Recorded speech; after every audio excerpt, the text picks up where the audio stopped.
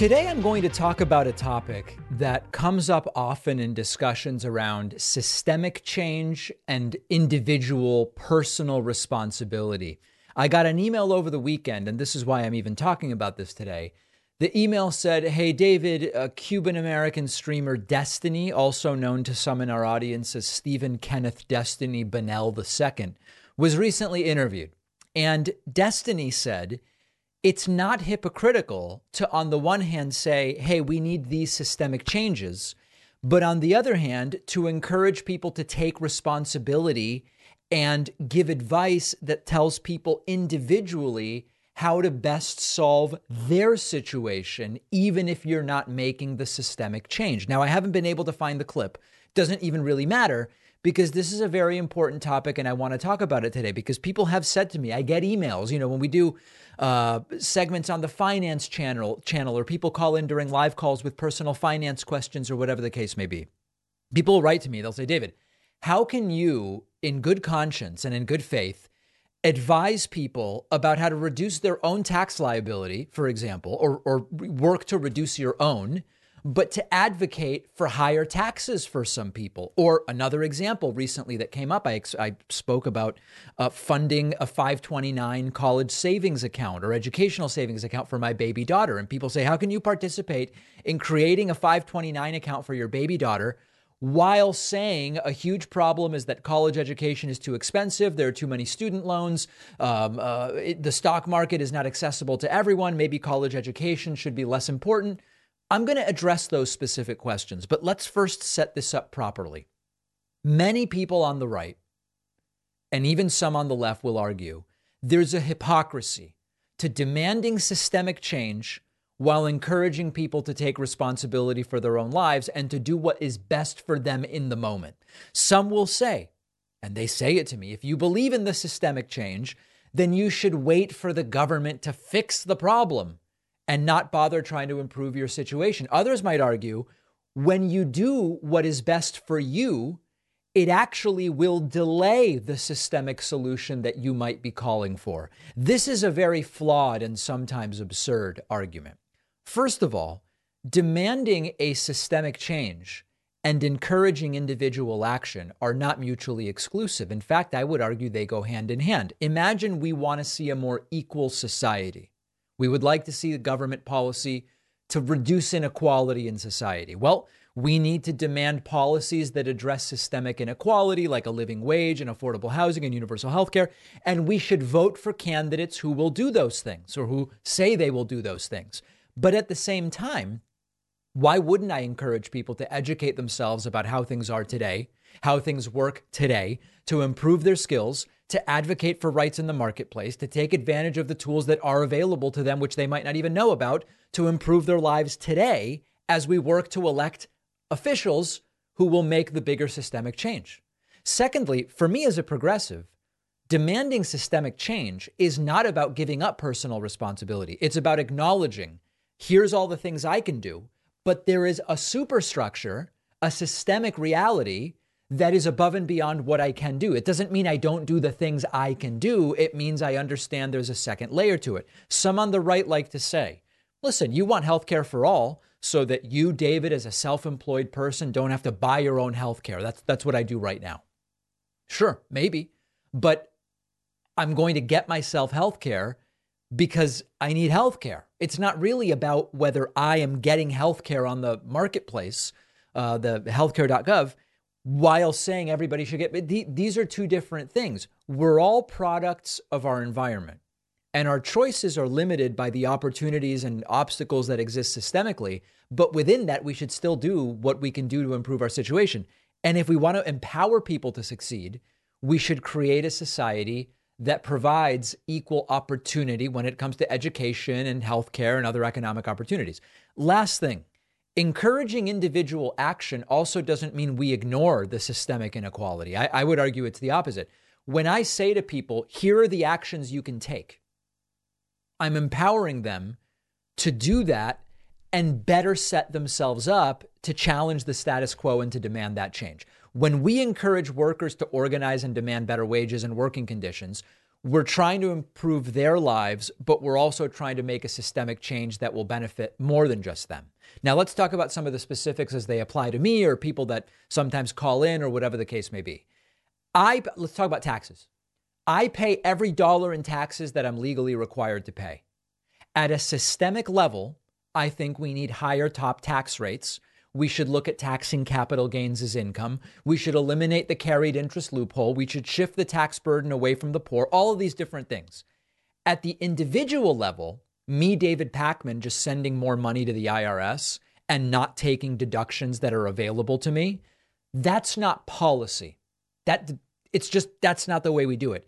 My policy opinion is the one I just told you, and I vote for elected officials that would put that in place for everyone. At the individual level, I'm not going to pay more tax than I'm legally required to pay. I'm not going to send money to the IRS for no reason. There is no double standard. The problem isn't individual taxpayers. It's the systemic loopholes and tax breaks that let the wealthy and corporations evade taxes. The 529 account for my daughter, I'll do this one. If college costs keep going up, as they have been, by the time my daughter's 18, the colleges I went to would cost over $200,000 a year. That's insane. Can't possibly happen. I spoke to Adam Schiff about this. The student loan industrial complex is a mess. Maybe jobs should not require a college degree, and that'll put downward pressure on the cost of college. Maybe not. But what do I gain by denying my daughter a 529 account that I can start funding today? I will advocate for change, and I will also do what I think gives me the best insurance policy. If she doesn't go to college, or she doesn't need the money from the 529 because we fixed the cost of college or whatever in 18 years, I can change the beneficiary or take the money out and pay the 10% penalty, whatever. Now, to an advice example. If someone came to me and said, I'm struggling, I need to make some more money, or I want to make more money, am I going to rant to them about income inequality, tax loopholes for the rich, and that we should have universal basic income? Those are systemic ideas. I would tell them, have you looked at a side business? Is there a certificate you can get to earn more money at your current job? Is your resume updated? Is there a skill you can monetize?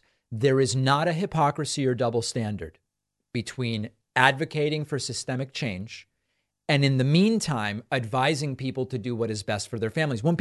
We have a caller who called in and said, I have my partner is trans or my daughter is trans. I live in a deep red state. It's getting really ugly. They're passing all this legislation. Systemically, we should work in every state to protect trans people. At the individual level, I said to them, you've got to decide for yourself, do you need to move to a different state if you're able to, in order to do what you think is best for your family right now? Sure, in 20 years, we might effectively protect trans people in whatever state it was they were calling from.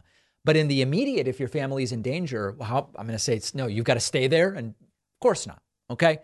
Not a double standard. Let's understand the difference between the systemic and structural and the individual. Apparently, Ben Shapiro believes that localities could or should ban men. And we will ban men from wearing women's clothes. You heard that right.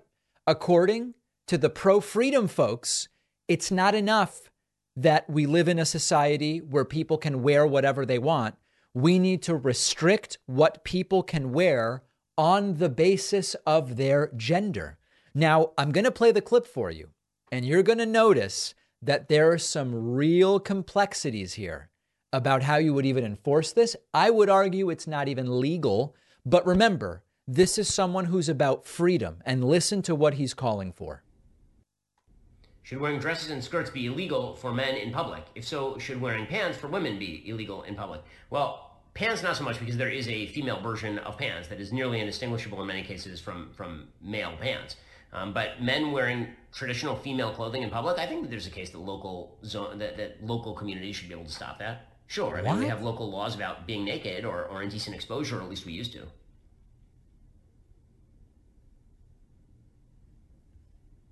What? Guess he's reading some chat message now. See if he says more about it. Looking very closely at chat messages, I guess. Have I seen Kyle Dunnigan's Fresh Pres of DC? Okay, no, he's off to something else now. So the argument here is municipalities should be allowed to ban men from wearing women's clothing. I guess under some kind of indecency thing. If you can ban nudity, then you could ban a man from wearing a skirt. This is absurdly stupid. Absurdly stupid. And again, it's counter to the principle of low regulation and freedom and liberty that these right-wingers claim to espouse. Number one, almost certainly this would be against the law. An ordinance at the local level to restrict what clothing people can wear based on the traditional gender placement of that clothing would probably be against the law. The Constitution guarantees the right to freedom of expression. That includes the right to dress however you want. If you attempt to restrict that based on gender norms, you would almost certainly violate the Equal Protection Clause of the 14th Amendment. They say they're for law and order. This would almost certainly be illegal. They will often cite the obscenity exemption. Arguing that a man in a skirt is somehow obscene is going to be a very, very tough legal argument to make. But let's put legality aside for a second. Talk about the practical absurdity of this proposal. For starters, what are traditional women's clothes? The answer varies by society and it varies by time period. In some cultures, men wear skirts or dresses. In others, women wear pants or other items that might be considered masculine. The idea that there's a clear and fixed line between what men and women should wear is untrue. In addition to that, traditional wear, even within the United States, there are dramatic cultural differences between what is typical, between what is seen regularly in different parts of the country. But beyond that, Scotland has men that wear kilts. I guess in Los Angeles, men, quote, don't wear kilts. But is it based on where you're from or where you are? And then can you actually say to Scotsmen in LA who want to wear a kilt, you can't do that because here the men don't wear it, and in Scotland, it's just ridiculous. It is ridiculous. And it is another one of these ideas from the so-called freedom crowd to control people's lives based on arbitrary, changing, and outdated notions of gender roles. And there's this broader pattern of them wanting to do this. It's on access to healthcare. We're going to decide what procedures are legal and when. It's on voting. No early voting and no mail-in voting and no voting in the poor Democratic areas or whatever. The right to exist without fear of discrimination. Oh, let's ban men from wearing women's clothes. Every single instance of this needs to be pushed back against. If they claim to be about individual freedom, then they can't also argue for something that would arguably violate the Constitution on the basis of the opinions of what manly men are supposed to wear. It's absurd, it's ridiculous, and it goes against what they want you to believe they actually stand for. Make sure you're subscribed on YouTube, youtube.com/ that's a / The David Pakman Show. We'll take a very quick break. What a program today, really, folks. One of our sponsors is Helix Sleep. I have been sleeping on a Helix mattress at home for years now. I couldn't be more happy with it. I recommend it to everybody. The other day, even though she's not allowed in the big bed, I put my baby daughter on the mattress, and even she loved it. Helix Sleep is the premium mattress brand offering tailored mattresses based on your unique sleep preferences. Take the Helix Sleep Quiz. It asks you about your body type, your sleeping position. Do you get hot at night? Do you have back pain? And then Helix will match you with the mattress that's perfect for you. Most people don't know where to begin when shopping for a mattress, including me. Helix makes it simple and less risky because you know you're getting a mattress that fits your needs. It ships free. You can try it for 100 nights to see if you like it, and it comes with a 10 or 15-year warranty. Unlike many mattress companies, all Helix mattresses are made in the USA by a skilled production team, so you are supporting good jobs. Helix Sleep is giving my audience up to 20% off plus 2 free pillows. What other mattress company is going to give you 20% off? Go to helixsleep.com/Pakman. That's HELIX sleep.com/Pakman for up to 20% off and 2 free pillows. The link is in the podcast notes. One of our sponsors is Lectric E-Bikes. I've been watching e-bike reviews on YouTube for a while because I've been thinking of getting one, and I continually come across Lectric as the brand to go with if your budget is between $800 and $1,300. And I have to agree from experience. I've had my Lectric e-bike for a little while now. I've almost ditched my car and regularly bike at this point for errands and things around my neighborhood. It's awesome cardio because I'm still pedaling. I get there faster. I can see more. I'm reducing my carbon footprint. The e-bike came to my doorstep fully assembled. It has a bright LCD screen, 7-speed gearing, 5 levels of pedal assist, a powerful battery that you can take inside to charge. It's also fully foldable. I can put it in the back of my car. Lectric has models for every lifestyle, and you can finance for as little as $73 a month. Go to lectricebikes.com to learn more. Explore all of the incredible e-bike models they offer. That's LECTRIC ebikes.com. The link is in the podcast notes. Well, my gardening skills have certainly improved over the years, as many of you know, but I still have not figured out how to get a money tree pumping out bills every week. And so that's why we still are mostly funded by our audience through the membership program. You'll get access to the daily bonus show, commercial-free audio and video streams of the show, and so much more. David Pakman does not have a soul. He doesn't have a soul. I don't promise anything about souls. Candace Owens is right. But I do promise a good time on the bonus show. You can sign up at joinpakman.com. You can use the coupon code INDICTED. You all know what it means to get yourself a discount. I'm going to play something very interesting for you today. It's delusional, it's deranged, it's backwards, as much of the American right wing is, but it opens up a very interesting conversation. A Republican candidate for governor, Mark Robinson, who happens to be black, and this is very relevant to what we're going to hear from him, is in favor of reparations, but not the kind you might think of. What Mark Robinson says he wants for reparations is black people should give white people reparations as a thank you for ending slavery. Yes. Now, I know you're saying, wait, but David, that doesn't make sense for so many different reasons. Of course. But let's first listen to what he had to say in its full ridiculous glory, and then we will talk about it. There are some people that were talking about reparations in this country. They wanted reparations.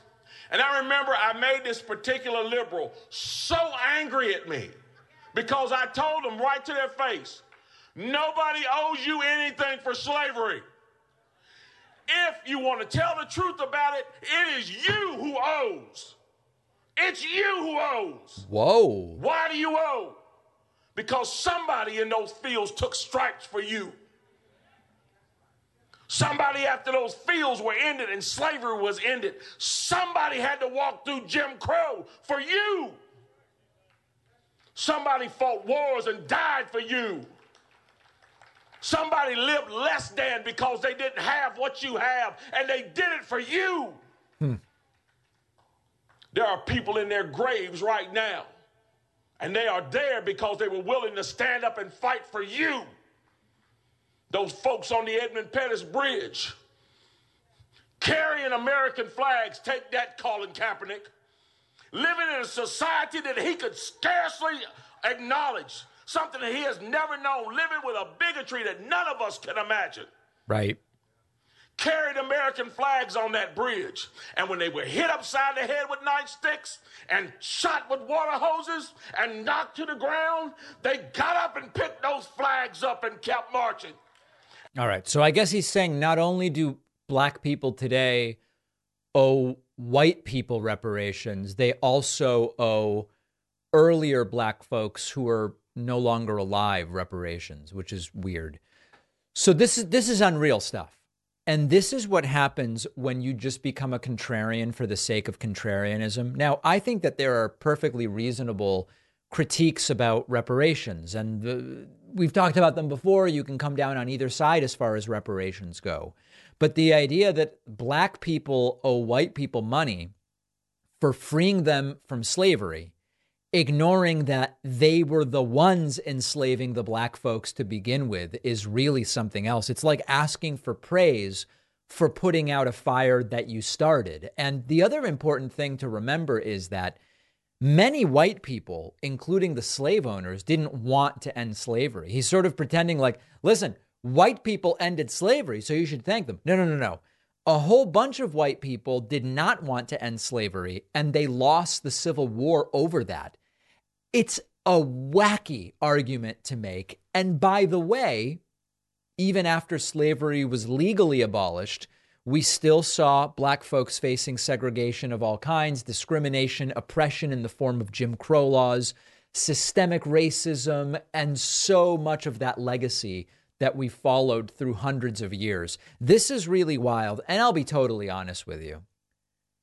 I don't even know if Robinson genuinely believes this. This is the virus, the mind virus of contrarianism, of if anybody on the left is suggesting X, then I need to make clear that the opposite of X is actually what we need. I don't know whether this is going to win him the governorship or what, but it is unreal to see them saying these things out loud. And what's even crazier is people in the crowd who decide to clap for it. This country has fallen very, very far. Hey, here's some fascinating news. MyPillow CEO and founder Mike Lindell, known to us, of course, simply as Pillow. We're doing a class action lawsuit against all machines. He has been ordered to pay $5 million for his Prove Mike Wrong election fraud challenge. Now, Pillow has been on the show before, and he has this reward. If you can prove to me the election wasn't stolen, I'll give you $5 million. Well, a judge is saying he's going to have to pay up. Washington Post report. This is just the best. MyPillow founder and prominent election denier Mike Lindell made a bold offer ahead of his cyber symposium, or as he calls it, a symposium, he held in August 2021 in South Dakota. He claimed he had data showing Chinese interference and said he would pay $5 million to anyone who could prove the material was not from the previous year's U.S. election. He called it Prove Mike Wrong. On Wednesday, a private arbitration panel ruled someone did. The panel said Robert Zeidman, a computer forensics expert, sounds like a cyber guy, and 63-year-old Trump voter from Nevada, was entitled to the $5 million. Zeidman had examined Lindell's data and concluded not only did it not prove voter fraud, it has no connection to the 2020 election. He was the only expert who submitted a claim. He turned to the arbitrators after Lindell management refused to pay him. In a 23-page decision, the arbitrator said Zeidman proved the material from Pillow unequivocally did not reflect November 2020 election data. They have directed Lindell's firm to pay Zeidman within 30 days. Zeidman says he's really happy. They clearly saw this as I did, that the data we were given at the symposium was not at all what Pillow said it was. The truth is finally here. Zeidman's attorney said the panel's decision is a warning to others who have made wild allegations about election fraud. I will say, this is not good for Pillow, who is already taking loans to keep his company afloat. Lindell said in a text to the Post, quote, "They made a terribly wrong decision. This will be going to court." In the meantime, I have to add, MyPillow is now under lawsuit. Pillow is under lawsuit in a major situation involving Dominion voting systems. This is a whole other problem for Pillow. Attacks on Dominion voting persist despite high-profile lawsuits. This is an article from the New York Times. Dominion, why don't you show us what's inside your machines? Mike Lindell, the Mike Pillow executive and election denier, shouted during a live stream last month. He added that the company, which has filed a $1.3 billion defamation suit against him, was engaged in the biggest cover-up for the biggest crime in United States history, probably in world history. Folks, Pillow is destroying himself. He told me when I last interviewed him that he had spent about $35 million on all of this nonsense. I'm sure it is way more than that at this point in time. You've got to add the $5 million that he owes the debunker. And here he is explaining to Stephen Bannon that everybody got it wrong.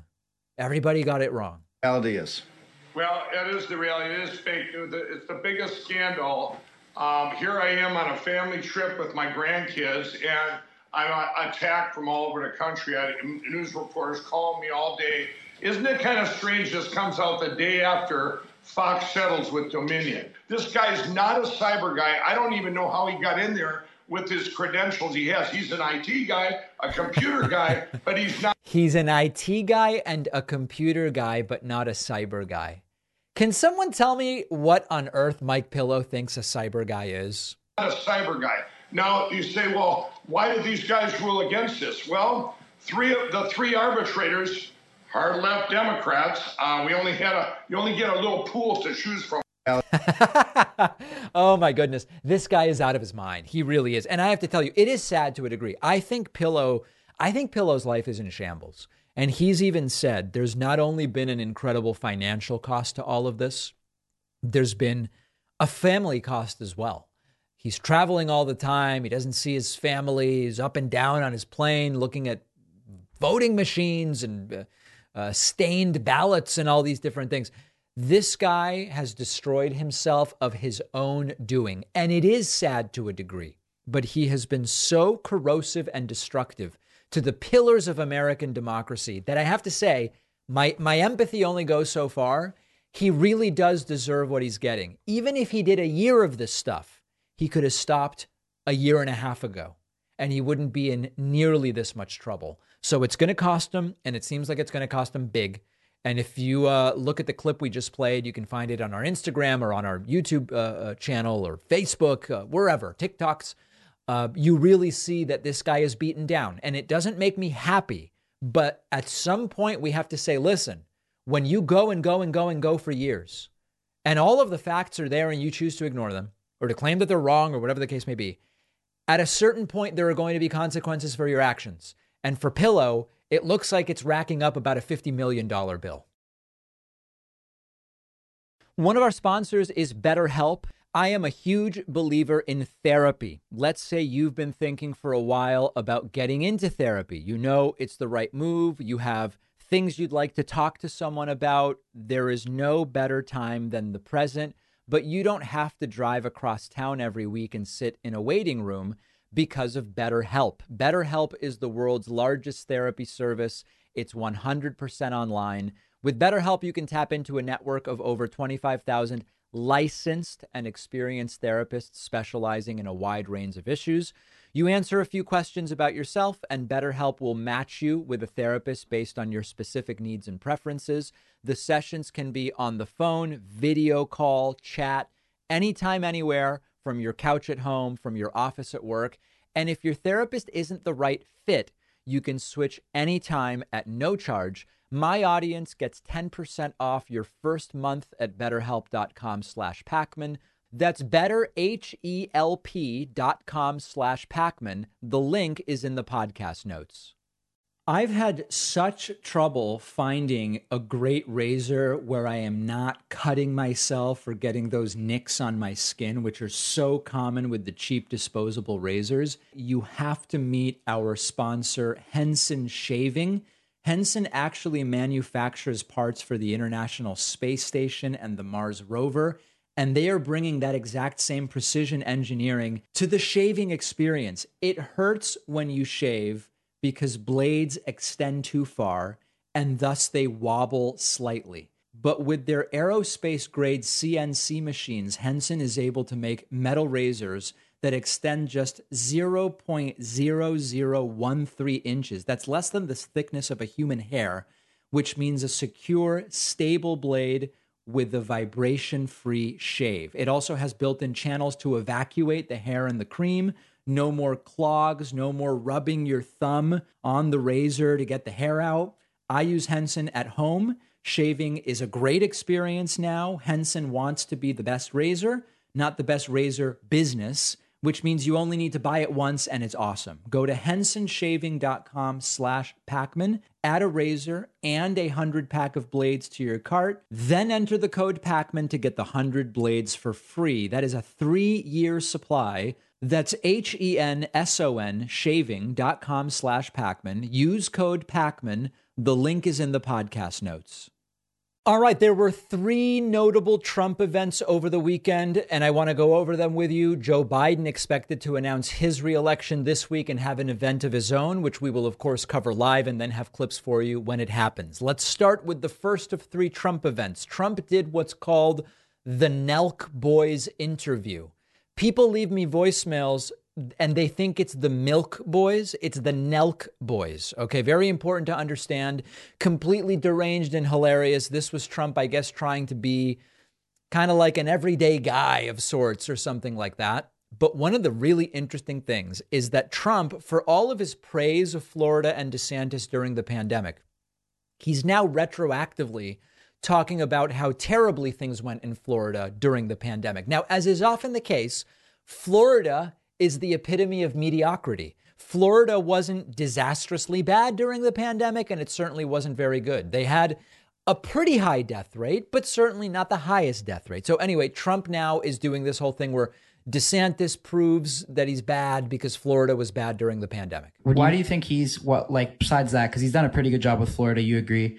Why do you think you're a better choice than DeSantis? Well, actually, if you look at the numbers, he didn't do a great job. If you take a look at the numbers, he's very high on crime.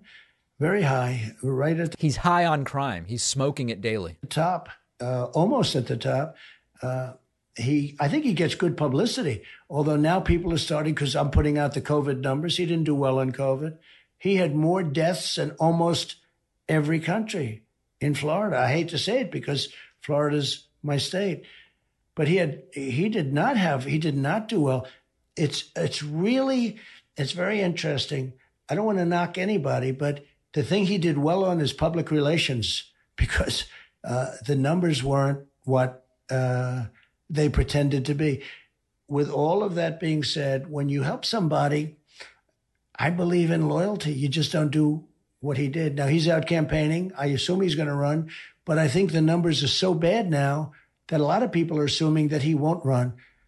And would you consider him to be your running mate? I don't see it. I don't see it. We have a lot of great people in the Republican Party. Yeah. Increasingly, it is being suggested that Trump is going to pick a completely insane woman rather than a completely insane man to run with him. And Ron DeSantis is so listen, the truth about Florida and COVID, as with most of these things, for a while, they'll praise someone and then they'll attack someone for the exact same thing. The truth about COVID is Florida wasn't great. And Ron DeSantis made some pretty boneheaded moves when it came to COVID and Florida. And Florida, in part, thanks to being a warmer state where people spend a lot more times outside, it probably mitigated some of the disastrous effect of the DeSantis COVID policy. But Florida was nothing to write home about. It's not an outlier when it comes to COVID one way or the other, but Trump is making a big deal out of it now. The topic of dictators came up during the interview with the Nelk Boys. And Trump, of course, praised dictator Kim Jong-un and just generally seems really impressed with dictators. This will come up later in our segment on the show about Trump's interview last night with Fox News' Mark Levin about Trump's infatuation with dictators. But here's just a little preview, Trump talking about Kim Jong-un. Another thing I want to ask, too, something historic that I'm always amazed by what you did is how you got along so well with all these world leaders, especially Kim Jong-un. Now, I have to pause it right there, and I'm not going to pause it again during this segment. This shows how the Nelk Boys don't know anything.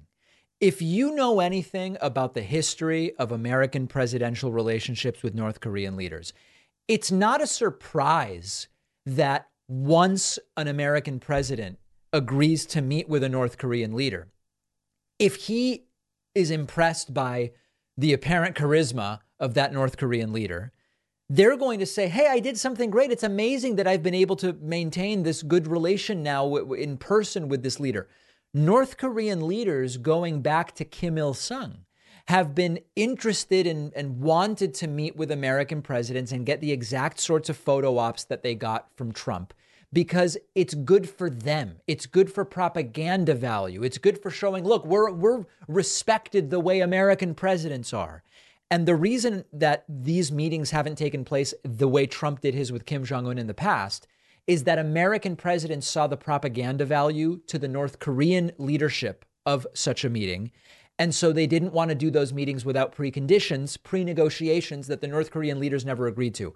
Trump and these Nelk boys being impressed with the way they were able to cordially meet with Kim Jong-un, it goes to their naivete about how North Korea works. All right, let's listen to the rest of this. What was he like as like a person? Because he's like such a mysterious Batman kind of like figure. No one knows what he's like. What is Kim Jong-un? Well, first of all, he's very smart and he's very cunning and he's very ruthless. How so? Like what makes him so smart? Well, I guess genetically he was born pretty smart. It was bred into him. They bred in the intelligence, the way we want to breed math skills.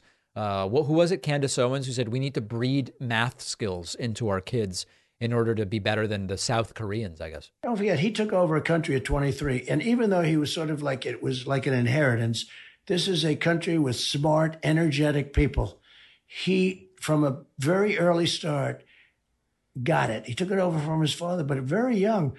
And you had generals and you had all of these people and armies and, everything.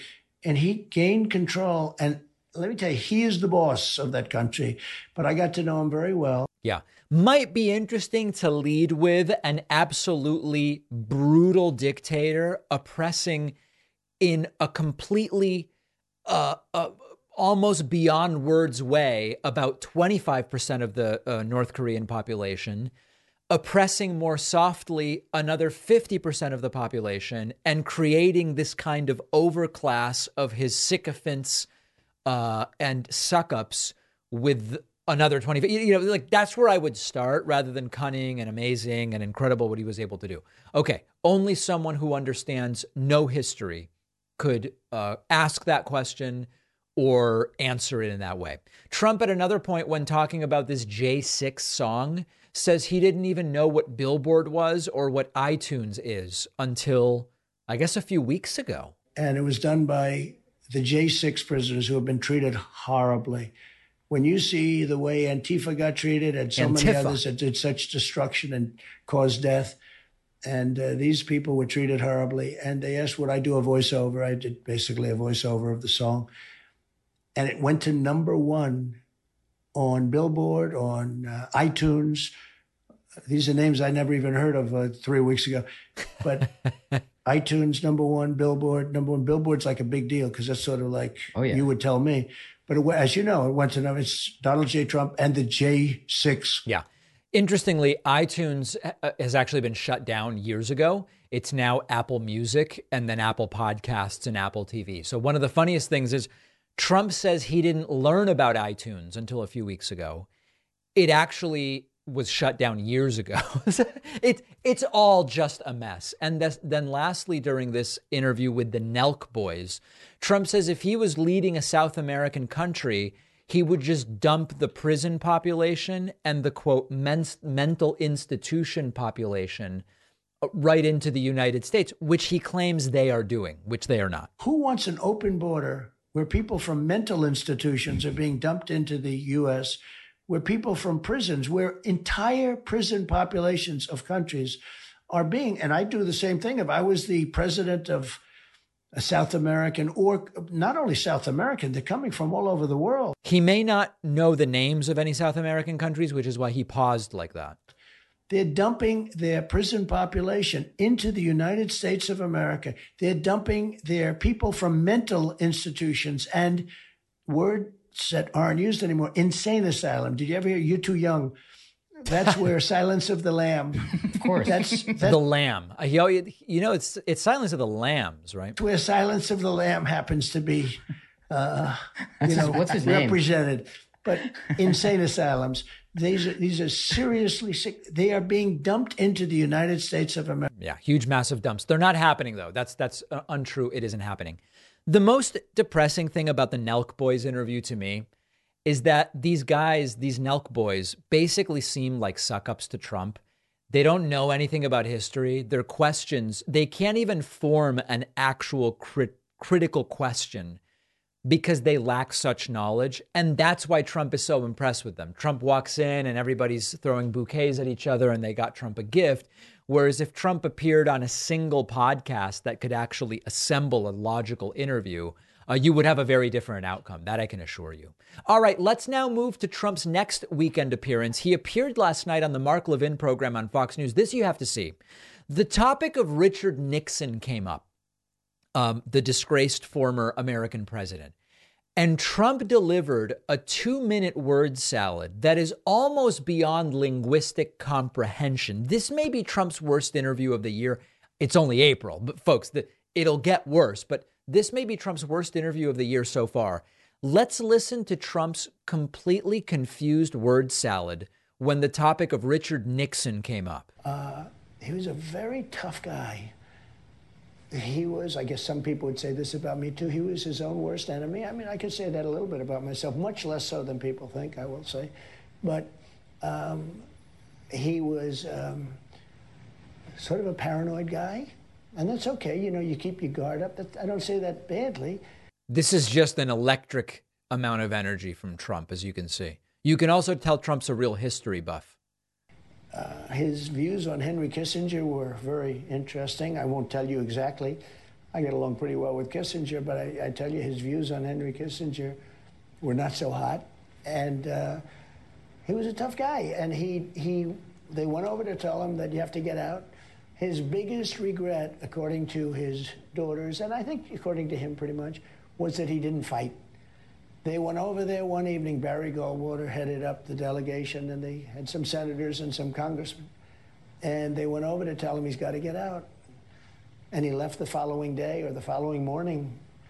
And his biggest regret was that he didn't fight. Because it wasn't really like him. And I find that very interesting. And his daughter, when I got impeached twice By the way, it's not that Nixon didn't fight. Yeah, Trump, the history buff. Nixon fought and fought and fought until courts made him turn over the tapes that showed he was complicit in the scandal. And leaders of his own party approached him and said, "We will impeach you if you don't resign." Nixon did fight, but the Republican Party had the strength of will or the moral clarity. I mean, I don't want to overstate it, to say, hey, you got to go. It wasn't made up of lunatics like Jim Jordan and Marjorie Taylor Greene at the time, but Nixon did fight. Yeah, really crooked, disgusting politicians. You know, they just happen to have a majority, and the Democrats do stick together, and they, on a perfect phone call, think of it, on a perfect phone call. This was a call that, I remember Tim Scott, the senator from South Carolina, read this. He was the first one to say, he read the call because I had it was taped. The call was taped. He said he didn't say anything wrong. He was saying, like, what did he do wrong? It was a perfect call. It was a congratulatory call. But I'll never forget when that happened, we had such great support. Nixon had no support. You know, he just didn't have support. He was very, very tough with people. Just an endless circular word salad. I get along with people. I mean, I have great Jim Jordan and all these congressmen are great. They're really incredible people. They're fighters, all right, too. So Trump, there's more, but we'll stop it there. Just electric energy from Trump, as you can tell. Then, as I told you earlier, the topic of dictators came up. And I kind of like this question from Mark Levin to a degree, where he points out, you seem to really get along well with genocidal maniacs. What's up with that? And I know Levin's not even really trying to be tough, but it is a funny moment. Take a look at this and keep an eye on Trump's reaction. Let me ask you a question about that. You have really fascinating letters in here from Putin, from Xi, from Un in North Korea, and I can go on and on. And what I notice, there's a common thread. You had a personal relationship with every one of these leaders, whether they're genocidal maniacs, whether they're elected, like Abe of Japan, who was a close friend of yours and was assassinated. And I want to get into some of this. What would you say your foreign policy is? Because I think people keep projecting onto your foreign policy. Well, Trump has no idea what his foreign policy is. Basically, he just lusts for authoritarian power, and that's why he admires these tyrants. Policy, what it is that they think they want people to think your foreign policy is. What would you say it is? So I think more than anything else, and it was a very personal relationship, and, you know, it was sort of a weird situation. The tougher they were, the better I got along with them. And that's probably a good thing, because it was the tough ones that had the big, powerful countries, the ones that can do destruction. Yeah. This is so much simpler. This is so much simpler. For whatever reason you want to say it is, and you could say it's because of Trump's relationship with his father, you could psychoanalyze, you could come up with 20 different reasons as to why. Trump is enamored with these authoritarian strongmen, and sometimes they are genocidal dictators. He's enamored with them. Trump's not impressed with diplomats like Angela Merkel or Justin Trudeau, Emmanuel Macron. He's not, it's not impressive. And in fact, Trump's relationships with our historical Western allies were significantly damaged while he was president. And the U.S. was increasingly not even a part of many important discussions with our historical allies while Trump was president. Trump was enamored with the dictators and the authoritarians. And that's fundamentally what it is. And we could psychoanalyze back, till the, as long as the day is, we could speculate about that.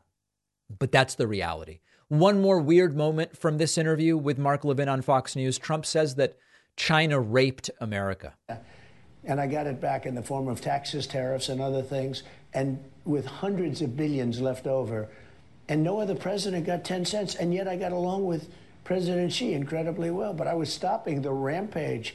It was the rape of America. That's what it was. It was the... Yeah. The rape, China raped America is Trump's latest thing. These interviews, mark my words, are going to get more and more insane as Trump's legal troubles worsen, potentially with more arrests and indictments. And if Ron DeSantis does get in the race, which I don't know that he's going to, we'll talk about it. If DeSantis does get in the race, it will also be hugely triggering to Trump. All right, final Trump event from the weekend that I want to go over. Donald Trump gave a statement of some kind. The lighting for a while now, the lighting has been terrible on these Trump videos. The new thing now is that the camera is out of focus. And also, the audio is out of sync with the video. So what you hear doesn't seem to line up with Trump's mouth. Very strange speech, but sadly, one of Trump's main big priorities, if he were to become your president again, is that he will put God back in schools, which is a really horrible thing to hear. To traditional religious teachings, under my leadership, we will bring back God to our schools and our public squares, and that will happen very quickly. On day one, we will begin to find the radical zealots and Marxists who have infiltrated the Federal Department of Education, and we will have them escorted from the building. Right. So day one, they will find Marxists, of whom there are essentially none in positions of power anywhere, and they will fire them, I guess, and escort them out, pandering to the so-called evangelicals, pandering to the so-called moral majority. And all of this it's really unclear that this is a good idea. This next clip I'm going to play for you is Trump going hard anti-abortion. And again, when you look at public opinion, it is not obvious that the anti-abortion direction is the right way to go. I will stand proudly in defense of innocent life, just as I did for 4 very powerful, strong years. Because every child, born and unborn, is a sacred gift from God. So standard hardline anti-abortion language, except the country keeps moving left on that issue. And the anti-abortion push in the wake of Roe v. Wade's repeal was not a good thing for Republicans. Last clip here, this one seems to be in sync, which is good, better quality at this point in time. But again, Trump spreading anti-abortion lies. I will continue to stand strong against the extreme late-term abortionists in the Democrat Party who believe in abortion on demand in the 9th month of pregnancy and even executing babies after birth. They actually talk beyond birth, after birth, executing the baby. Untrue, of course. This has been widely debunked. There's simply no evidence of it. Part of this was claimed to be out of New York. Couldn't find any evidence of it. Part of it was, I believe, Virginia. They repeat it and repeat it. If you want to understand how that claim enters the standard lexicon of abortion, check out my clip from Thursday, The Anatomy of Right-Wing Propaganda, and it'll tell you how rumor becomes stated as if it were fact at the very top of the Republican Party. Insane weekend for Trump. It's going to be a crazy week for Joe Biden as well, expected to announce his reelection. We will have it all. After this break, we will check in on where is Ron DeSantis. Turns out he's not in Florida again, and much more. Stay with us.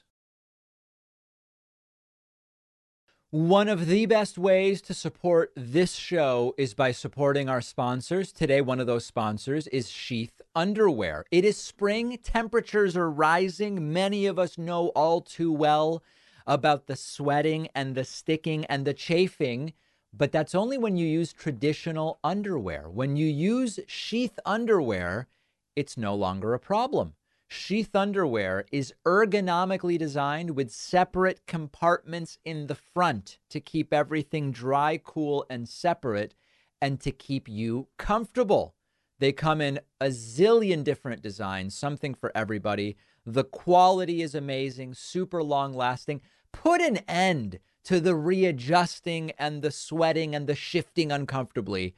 Sheath Underwear is really a lifesaver. You will thank yourself. It's a unique product you've got to try at least once to see for yourself. And my audience gets 20% off with code PACMAN. Go to sheathunderwear.com/PACMAN. That's SHEATH underwear.com/PACMAN. Use the code PACMAN for 20% off. The link is in the podcast notes. We haven't heard from or talked about failed Arizona Republican gubernatorial candidate Kari Lake for a little while. That's a good thing. We should all be glad about that. She has not gone away. And now as she is considering running for Senate in Arizona, she spoke to the San Diego, California County Republican Party group. And she suggested that a new villain has entered. She suggested that Runbeck Election Services illegally sabotaged or even sabotaged her election. And one of the things that I want to explain here is there are sometimes reports about this type of thing that I don't think do a good job journalistically. So let me first play for you what she said, and then I'll tell you more about it. Election day happened and they were in a panic and they said, how do we stop this middle-aged woman who's hell-bent to shut down that border? How do we stop her? And they said, we're going to have to sabotage election day. That's exactly what they did. Starting at 6 a.m., the machines did not work on election day in Arizona. The machines in 60% of our voting locations didn't work. There were lines of 4 to 6 hours.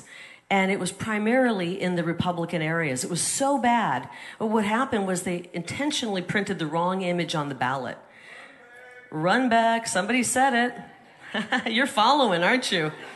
Everyone knows this. They intentionally printed the wrong image on the ballot. It jammed the machines. 60%. Everybody knows it, guys. Of the polling places, all of them mainly in the Republican areas, didn't work. This was a disenfranchisement of the voter that I've never seen this big in my life. So she's mixing multiple different conspiracy theories and also pretending as though this Runbeck thing hasn't already been debunked. And that's how a lot of these people operate. There's a really irresponsible thing that sometimes will happen when Kari Lake or others put out a conspiracy theory that is new to some people.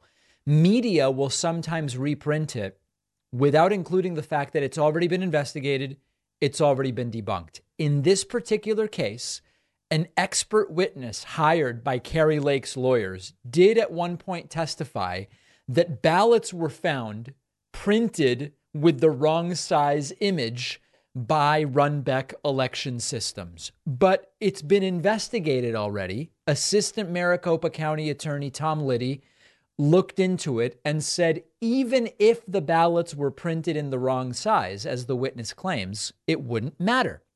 He said the votes would have eventually been counted anyway. It wasn't an issue, in addition, that would be partisan in its effect. In other words, if there were ballots printed on the wrong size paper or whatever the claim is, they would equally affect Democratic and Republican voters. And all of these other things she pulls into it. There were 10-hour lines or 5-hour lines. There were lines at some polling places for part of the day. 60% of the machines didn't work. Now, a few tabulators briefly didn't work. The Republican Party initially filed suit and then said, oh, it's been fixed to our satisfaction. They pulled the suit. All of these things have been debunked, but it's targeted like a weapon at people who don't know any better. Also targeted like a weapon at people who don't know any better. Continued claims from Kari Lake that God wants her to keep fighting for this election she lost. We have to do it. If we just keep walking away when they steal our vote, we're not going to have a country. Believe me, let me tell you, I bet a couple days I wanted to lay in the fetal position in bed. I'm not going to lie. I'm a strong woman, but there's been a couple days where I just said, I don't want to do this. And God just kicked my butt out of bed and said, get back out there. I put you in this for a reason. I didn't put a weak person in this fight. Now, of course, it seems it would have been easier for God to prevent all of this if he wanted Kari Lake to be the governor and just have her win the damn election. But God works in mysterious ways, and we don't know who prayed in contrast, in counterpoint, and the prayer might have canceled out. Who the hell knows? It is not stopping, and she wants to potentially continue this into 2024 with a Senate run. That's very scary stuff. I've got whacked out video of Ron DeSantis in Japan shaking and smiling. I don't know if someone told him you've got to look cheerful and this is how he did it, but the guy's personality really leaves a little something to be desired. Ron DeSantis was asked upon, I guess, landing in Japan, what's the deal with, like, you're losing every poll to Trump, which is true. And DeSantis is visibly shaking, and it's very strange. I don't believe this is a medical event, but people are studying this like the Zapruder film, suggesting it's a deep fake, but it is all too real. Look at this. Governor, polls show you falling behind Trump. Any thoughts on that? I'm not a candidate, so we'll see if and when that changes. Yeah, really weird stuff. I'm going to play it for you once more, and it is strange stuff. Behind Trump. Any thoughts on that? I'm not a candidate, so we'll see if and when that changes. Okay. No, by the way, there's no belief that this is a medical event. Ron DeSantis doesn't have tardive dyskinesia or any of these things. We're not making fun of medical conditions. It seems as though this is how he's been coached to be upbeat, to shake and smile like a horror clown, like from a scary movie. I don't think this guy has what it takes. The latest polling continues to show weak numbers for DeSantis, a little bit of a pop-up, but basically still between 23 and 24. The green line at the bottom of your screen is DeSantis. The purple line at the top is Trump. Trump still between 52 and 53. DeSantis or DeSanctimonious between 23 and 24. And this 50% number is a very important thing. If you're Ron DeSantis and you're thinking about, do I run, do I not run? If Trump already has 53%, you could get all of the non-Trump vote over to yourself and you still wouldn't have enough, right? You could pick up Pence's 4 and Haley's 4 and Tim Scott's 1.6 and Ramaswamy's 1.4. You could get all of that and you'd still only have 47. So, there's a period of 6 weeks ago, I would have said DeSantis isn't going to be able to get away from running. He's going to run. I'm not so sure now. It may actually not make sense for him to get involved in this. And if that's the case, Trump runs away with this thing. The argument for DeSantis to get involved would be, even if Trump already has 50%, you need to be there visible and holding 25%. In case Trump gets arrested again, in case Trump gets indicted again, in case it becomes clear Trump can't possibly run a campaign amidst the chaos of 1, 2, or 3 different indictments, you need to be there with 25% to then pick up some of Trump's support if and when it becomes clear Trump simply can't do this. That's the best argument for DeSantis, because the numbers right now show a DeSantis that can't possibly win. We have a voicemail number. That number is 219-2-DAVID-P. Here's a very good question about what happens if Trump is the nominee and loses in 24. Take a listen to this. It's something I've been thinking about for sure. Hey, David, should we be worried about what Trump supporters are going to do if Trump loses in 2024? I believe we should be worried. The question really that's being asked is, will MAGA riot again if Trump loses in 2024? I hope the answer is no. I pray the answer is no. I don't even pray, but this I might pray for. I really hope that they are not going to riot if he loses. I do think it makes sense for law enforcement to be more prepared, maybe. But honestly, everything surrounding Trump lately has been so low energy. I mean, with the arrest, there were going to be big protests. There was a protest with like 40 people and a couple hundred members of the media and police. Not a big showing. Let's hope that MAGA remains as deflated as they've been, and that no matter what outcome there is, there's no violence. We're thinking very far ahead, and we're going to wait and see. On the bonus show today. Oh, the bonus show where you want to make money. Yeah. Everybody else that makes money to fund themselves is bad. Number one, we'll be making money on the bonus show. Number two, the Supreme Court is preserving access to the abortion pill for now. And for now is a big thing. We will talk about the continued expansion of AI, including songs written and performed by AI. Are you an AI NPC listening to AI music and you don't even know it? What would that do to you? Okay, we'll talk about that. And we will also talk about new polling. This is kind of just depressing. Majorities don't want Biden nor Trump to run in 2024 based on new polling. What does it mean? All of those stories and more on the bonus show, which you can sign up for at joinpacman.com. I'll see everybody then or right back here tomorrow.